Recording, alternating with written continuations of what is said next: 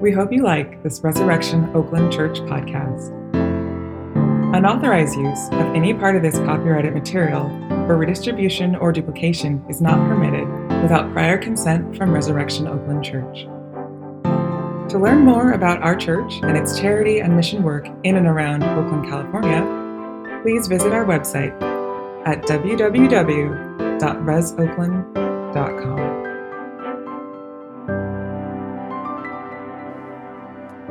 A reading from Mark chapter 12. Then the Sadducees, who say that there is no resurrection, came to him with a question. "Teacher," they said, "Moses wrote for us that if a man's brother dies and leaves a wife but no children, the man must marry the widow and raise up offspring for his brother. Now, there were 7 brothers. The first one married and died without leaving any children. The second one married the widow, but he also died, leaving no child. It was the same with the third. In fact, none of the 7 left any children. Last of all, the woman died too. Now, at the resurrection, whose wife will she be, since the 7 were married to her?" Jesus replied, "Are you not in error because you do not know the scriptures or the power of God? When the dead rise, they will neither marry nor be given in marriage. They will be like the angels in heaven. Now, about the dead rising, have you not read the book of Moses in the account of the burning bush and how God said to him, 'I am the God of Abraham, the God of Isaac, and the God of Jacob'? He is not the God of the dead, but of the living. You are badly mistaken." This is the word of the Lord. You can take your seats. Let's take just a moment to pray together.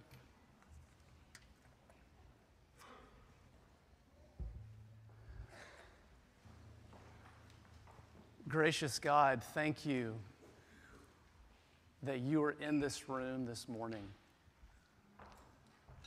That in watching this baptism, we are reminded that you are a God who is active, that you are a God who is at work, that you are a God who is pursuing us at every moment.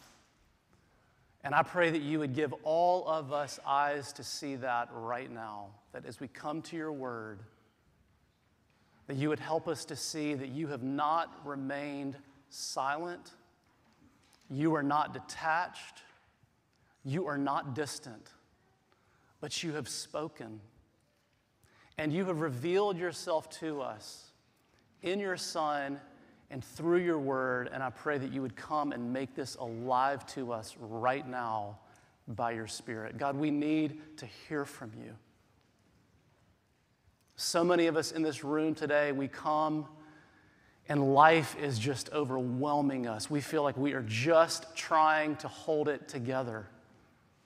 Some of us come with incredible sorrow and loss this morning, and we need a ray of hope. And God, some of us come so numb and distracted in life that we need you to break in. Would you do this? Would you meet us wherever we are in this room this morning, whether we are convinced or unconvinced or somewhere in between? Come and speak to us in such a way that our lives would be changed. And we ask this in Christ's name. Amen. Amen. Good morning. My name is Brent, and I'm one of the pastors here, and hope to get to meet you after the service. If I haven't met you yet, hopefully you'll join us for the newcomer lunch. We have been working our way through a series in the Gospel of Mark, and today we come to what is a rather strange passage in the Bible. I heard some of you kind of making some funny sounds as you were hearing this story read. And as I was studying for this passage this week, it reminded me of something my young daughter said to my wife recently. She asked her, she said, "Mom, if there was a zombie apocalypse and you had to choose for only one of your parents to survive, which one would you choose?" And my wife said, that's That's a really hard question. I don't know, how about you? Which one would you choose? And if you're a dad, you know where this is going. This is not, I was so set up in this moment. My daughter said, well, I would choose you, Mom. And when my wife told me this, I thought, why would you tell me this? What am I supposed to do with this? How am I supposed to feel about this? And there are parts of the Bible that when you read them, elicit the same sort of response. What in the world are we supposed to do with a passage like this? Jesus gets into this argument with these religious leaders, and they give him this very bizarre case study about a woman with 7 husbands who all die. And then Jesus says this crazy thing in this passage that there will be no marriage in heaven. At first glance, it is so strange, and you're like, what do we do with this? But my goodness, there is so much good news in this passage. There is so much good news in this passage. This passage is about heaven. That's what it's about. It's about eternity. And I want to ask you a question this morning. How often do you think about heaven? How often do you give thought to eternity? See, the reality is that we live in a world that is filled with distractions. Endless distractions, endless scrolling, endless streaming, endless to-do lists. Most of us think about everything but heaven. Richard Baxter, who was a pastor in the 17th century, he said that Christians should think about heaven for at least 30 minutes every day.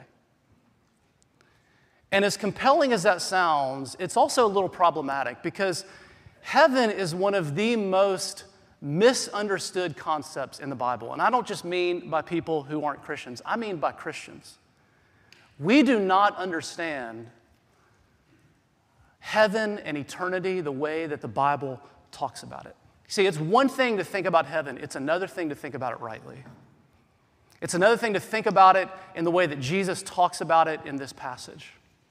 And that's what I want to do together this morning. You came on a good morning. We're talking about eternity this morning. We are talking about heaven this morning. And this passage tells us 3 things about this view of eternity. It's essential, it's transformational, and it's beautiful. That's what I want to look at this morning. Jesus gives us a view of eternity that is essential. It's transformational, and it's beautiful. So first, it's essential. Okay, in verses 19 through 23, the Sadducees come to Jesus with this crazy story. They say, Jesus, imagine there's this woman who's married, and she and her husband have no kids. And then her husband dies, and so she marries his younger brother. But then he dies, and so then she marries the other brother, and on and on and on it goes, all the way through 7 brothers, and then she dies, and then they ask Jesus this question, tell us, Jesus, whose wife will she be in eternity? I think I saw this on the Dr. Phil show once, something like this. If this sounds like an absurd question or an absurd situation, it is supposed to be. It is supposed to be. Now, there are 2 things you need to know about the Pharisees. Here's the first. The Sadducees. The Sadducees are different from the Pharisees. The Pharisees believed that all of the Old Testament was the inspired Word of God. The Sadducees believed that only the first 5 books of the Bible were the inspired Word of God, Genesis through Deuteronomy. And so what they're doing in this kind of ridiculous case study is they're actually quoting Deuteronomy chapter 25. Deuteronomy chapter 25 says that if a woman is married and she has no children and her husband dies, then the brother of her dead husband is to marry her and take her in. And this was actually a merciful provision in the Old Testament because in an ancient patriarchal world, if you were a widow, you were incredibly vulnerable. And so what the Old Testament is doing is creating this merciful provision to protect women. Now, here's the second thing you need to know about the Sadducees. The Sadducees did not believe in the resurrection. Verse 18 actually says that explicitly. They believed, here's what they believed. They believed that this life is all there is. They believed that when you die, it's just game over. The Sadducees thought that the idea of eternity and heaven and the afterlife was absurd. And so they come to Jesus with this absurd case study to show to him how absurd it is to believe in the resurrection. And this is like many secular people today. This may be you in this room. You may think, you know what? All of this talk about heaven is just wishful thinking. It's just a fairy tale. It's not true, and it's absurd and ridiculous to believe that it is. Now, I want you to notice how Jesus responds in verse 24. He tells them that they are in error. And that word error literally means lost or blind. Jesus says, you don't believe in the resurrection? You're lost. You're blind. You're living in the dark. And you see, here's the first point, actually. If you believe this life is all there is, if there is no heaven, if there is no eternity, if there is no world to come, if you just die and it is game over, then if you have any intellectual honesty, you will feel like you are living in the dark. You will feel lost. You will feel like life is meaningless and empty. I did college ministry for a number of years at Cal, actually, before John Kong. John Kong, he's got some strong drip. I mean, brother's got a sweater vest on and a tie. He's trying to make me look bad. But I did college ministry for 11 years. And I will never forget, I'd been meeting with this particular student who was an atheist. And he didn't grow up in any sort of religious home. And he was exploring the claims of Jesus for the very first time. And I'll never forget him saying to me, he said, I don't believe in God. He said, I believe that I came from nothing. And I believe that when I die, I will go to nothing. And then he said this, but in order to not spend my life in despair, I have to somehow convince myself that my life isn't nothing, that it's not meaningless.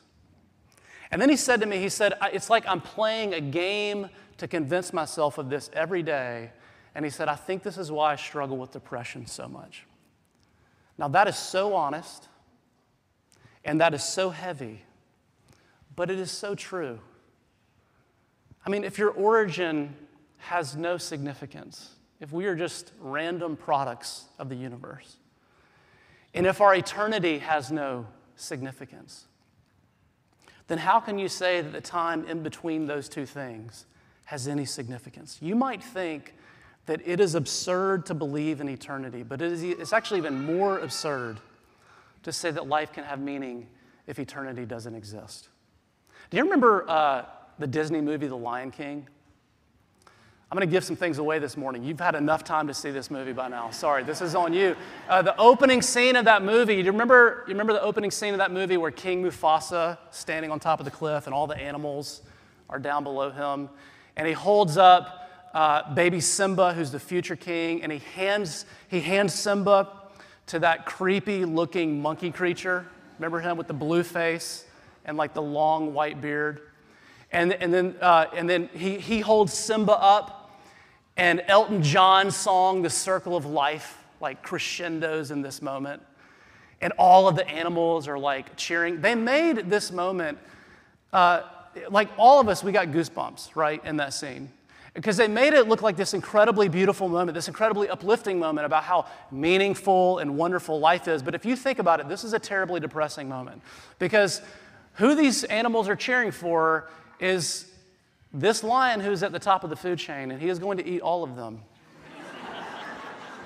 And it's actually very sad if you think about it. And you see the circle of life, that song actually, it's all about how you're born and you die and the world goes on. In fact, Mufasa, in his first lecture to Simba, he says this: when we die, our bodies become the grass, and the antelope eat the grass. And so we are all connected in the great circle of life. What is uplifting about this? What is uplifting about this? If you were all honest, you'll realize that belief in life after death, friends, it is essential. It is an absolute necessity for life to have any sense of meaning and purpose and significance. It's the only thing that will keep you from feeling like you are lost and living in the dark. Despair is the only intellectually credible response if eternity does not exist. But Christianity says that it does. And therefore, your life can be infused with meaning and hope. And I want to say this morning because some of you in this room, you are in a dark place. And you are wondering if life is worth living. There's part of you that thinks that if you cease to exist, no one would notice. And I want you to hear me say this morning, that God sees you, and God notices you, and God wants to infuse your life with His hope and His purposes and His significance. Now, that is the first point. It is a view of eternity that is absolutely essential. Here's the second one. It's a view of eternity that is transformational, and it is transformational in two ways. First, Jesus points us to eternity, to an eternity that is a transformed world. Look at verse 25. He says, when the dead rise, they will neither marry nor be given in marriage. They will be like the angels in heaven. This is a radical teaching. Some of you have never heard this before. You didn't know this was in the Bible. Jesus says there will be no marriage in heaven. My wife is Katie. In heaven, Katie will not be my wife. And I will not be her husband. And if you're married, the same is true for you. And for some of you, this makes you very sad. And for others of you, this makes you very happy, which is a whole other sermon for a whole other day. But there is something even more going on here in what Jesus is saying, okay? Let's press through this kind of crazy, strange teaching. It is something even more that's going on here because the Sadducees, think about this. They gave Jesus a case study that assumed eternity would just be a continuation of this world. See, they said, oh, Jesus, she was married to these men. So they're assuming she's going to be married to one of them in eternity. But Jesus is saying, no. Eternity is not just a continuation of this world. It is a whole other world altogether. It is not this world continued. It is this world transformed. And here we need to go outside of our passage just a little bit to understand what Jesus is saying. In Revelation chapter 21, which is where we get one of the clearest pictures of eternity, in Revelation chapter 21, John gets a vision of heaven, and that vision is this. He says, then I saw a new heaven and a new earth, for the first heaven and the first earth had passed away, and I saw the holy city, the new Jerusalem, coming down out of heaven from God. All right, let's be honest. Typically, when we think of heaven, we think, number one, we think of some ethereal place with clouds and angels and disembodied souls just sort of floating around. And number two, we think heaven is a place that we go up to. You see, but in Revelation chapter 21, John gets a vision of heaven that says he doesn't see people going up to heaven. No, he sees heaven coming down to us. And it is not some sort of ethereal place that is disconnected from a material earth. Listen to this. He doesn't even call it heaven.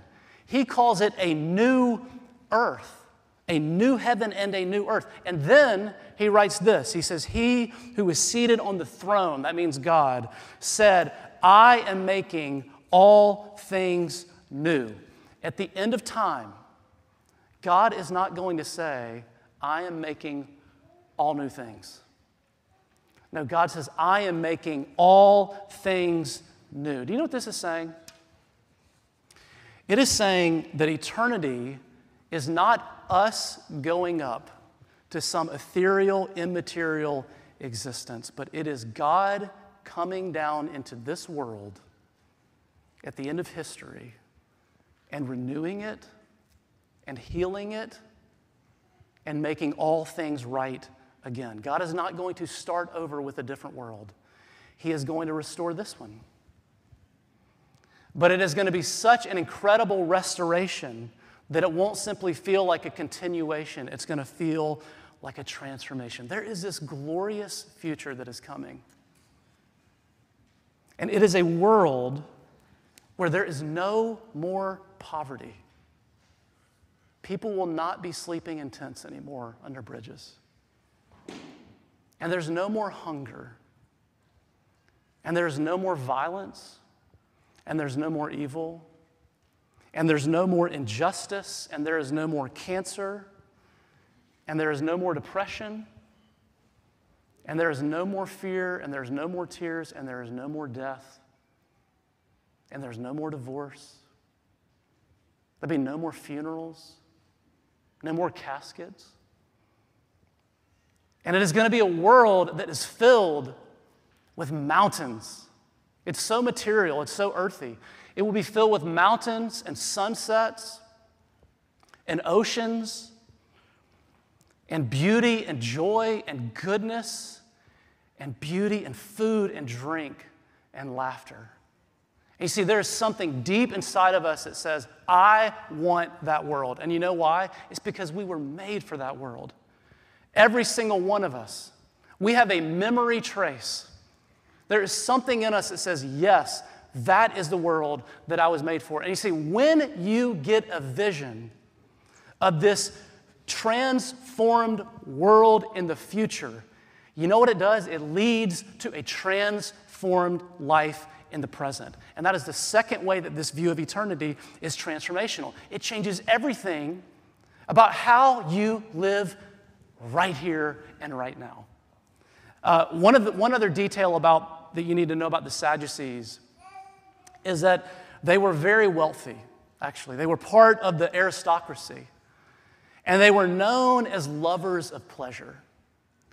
There's a quote from around the time of Jesus that it just encapsulates the worldview of the Sadducees, and here it is. It says, no one has been known to return from Hades, which is the grave, because we were born by mere chance, and hereafter we shall be as though we have never been. See, no resurrection. And when it is extinguished, the body will turn to ashes, and the spirit will dissolve like empty air. Our name will be forgotten in time, and no one will remember our works. See, very honest about your only option is despair if there's no resurrection. There is no return from our death because it is sealed up and no one turns back. Now listen to the implications of this worldview. Come, therefore, let us enjoy the good things that exist and make use of the creation to the full as in youth. Let us take our fill of costly wine and perfumes and let no flower of spring pass by us. Let none of us fail to share in our revelry. Everywhere let us leave signs of enjoyment because this is our portion.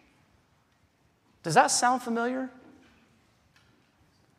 That is the world we are swimming in. It is a world that says if there is no God, if there is no eternity, if there is no future to come, then the best thing you can do right now is enjoy the few days that you have left. Get as much as you can. Spend as much as you can. Get as much pleasure as you can, as much comfort as you can. Buy the best stuff that you can. Take the best vacations that you can. And you see, this is how the Sadducees lived, and it is how many of us live today. But I want to compare this to the people that Jesus mentions at the very end of this passage. Look at verse 26. Now about the dead rising. Have you not read in the book of Moses, in the account of the burning bush, how God said to him, I am the God of Abraham, the God of Isaac, and the God of Jacob. Jesus is actually quoting from Exodus chapter 3 here, but here's the question that I want to ask. Why does Jesus choose these three people? Why does he say, I am the God of Abraham, I am the God of Isaac, I am the God of Jacob? You know, in the Bible, God is the God of countless people. Like, why didn't he say, I am the God of Mary? I am the God of David. I am the God of Peter or Paul. Why does he choose Abraham and Isaac and Jacob? Hebrews chapter 11 talks about each of them.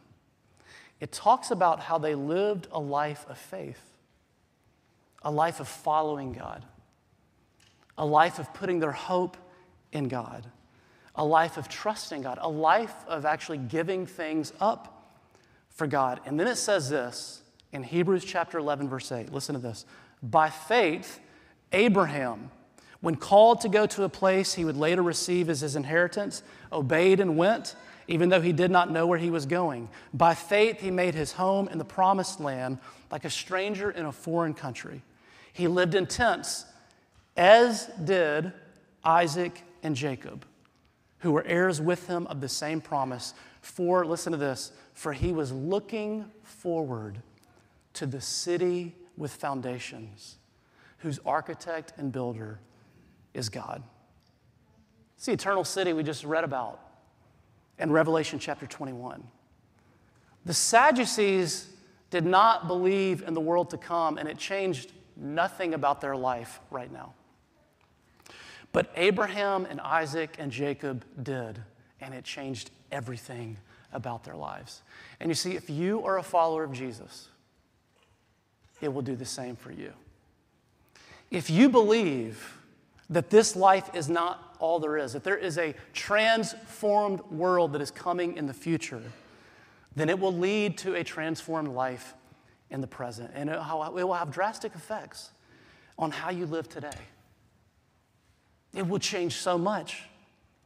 When the new heavens and the new earth, this vision of the future that the Bible gives to us, it says it is coming. Bank your lives on it. When that begins to captivate your imagination, oh my goodness, friends, it changes everything. It'll give you a whole new value system about what matters and doesn't matter in life. It will change how you spend your money. It will change how much of your money you're able to give away. It will change how you love your neighbor and how you serve the city and how you care for the poor. And it will change, listen, if you're a parent, if you were a parent, it will totally reshape everything that you want for your children. It'll change everything that you want in terms of for them in life. It will reshape your ambitions and your goals. It will change what you worry about and what you don't worry about, what you obsess over and what you don't obsess over, what is just able to roll off your back. You will not live as though this life is all there is. And you will be strange to people around you. You will be very peculiar. And I want to ask you this morning, if you are a Christian, is that happening in your life? Would outsiders look at your life and would they see anything different about you? Would there be any parts of your life that would cause someone to do a double take, to look at you and say, why in the world would you live like this? Why would you care so much? Why would you serve so much? Why would you give so much? Why would you love so much? Why would you forgive so much? And of course, the question is what is ever going to get us to live this way? Because it goes against everything that our culture says, but it goes against everything that our hearts say. let me be the first one to admit, there is a big Sadducee inside of me. There is a big part of me that wants to live for pleasure now, for comfort now, for joy now. And what's going to change me? And what's going to change you? And the answer is the last thing that Jesus tells us in this passage about eternity. That it's not just essential, it's not just transformational, but it's beautiful. Some of you, you're still hung up on this whole marriage in heaven thing. That's what you've been thinking about ever since I said it. I know it. You see, that does not make heaven sound very fun. That makes eternity sound less joyful, not more joyful. It makes it sound less beautiful, not more beautiful. It makes it sound less loving and not more loving. But look again at what Jesus says in verse 24. He says, they are in error because they don't know the scriptures or the power of God. Let's talk about each of those for just a minute. When Jesus says you don't know the power of God, he is saying, friends, if you think that eternity is going to be any less joyful, any less rapturous, any less intense in the nature of love, then you have no idea of the future that awaits you. If you think that heaven means a lesser degree of oneness and of being known and of having a sense of belonging, all these things that marriage was intended to give to us, Jesus is saying, then you don't know the power of God and you don't know the scriptures. See, what is the Bible? Some of you would say, well, the Bible, I know what the Bible is. It's God's rule book. It's a book of rules to tell us what we should and shouldn't do. Or maybe you would say, well, no, the Bible is actually a book of examples. It is filled with people that we are to emulate and follow. But what if I told you that the Bible is not primarily a book of rules, and it is not primarily a book of examples, but it is primarily a love story. It is about a brave prince who leaves his throne and his kingdom and everything that he has ever had in order to rescue the ones that he loves. That is the story of the Bible. See, it's so interesting to me that Jesus says in this passage there's no marriage in heaven. Because the Bible talks so much about marriage, and it talks about what a good thing marriage is. The very first thing God does in the Bible is he puts two married people in a garden. And over and over and over again throughout the Bible, it talks about how good marriage is. In fact, there's this one book in the Old Testament that is all about the sex life between two married people. And you're like, how about a sermon on that? It's another day. That's not where we're at today. The very first miracle that Jesus performs is at a wedding. He turns water into wine to keep the wedding party going. Why would Jesus say there is no marriage in heaven when over and over and over again the Bible talks about what a good thing marriage is, how God has created it? And here's something else. How come Jesus never got married?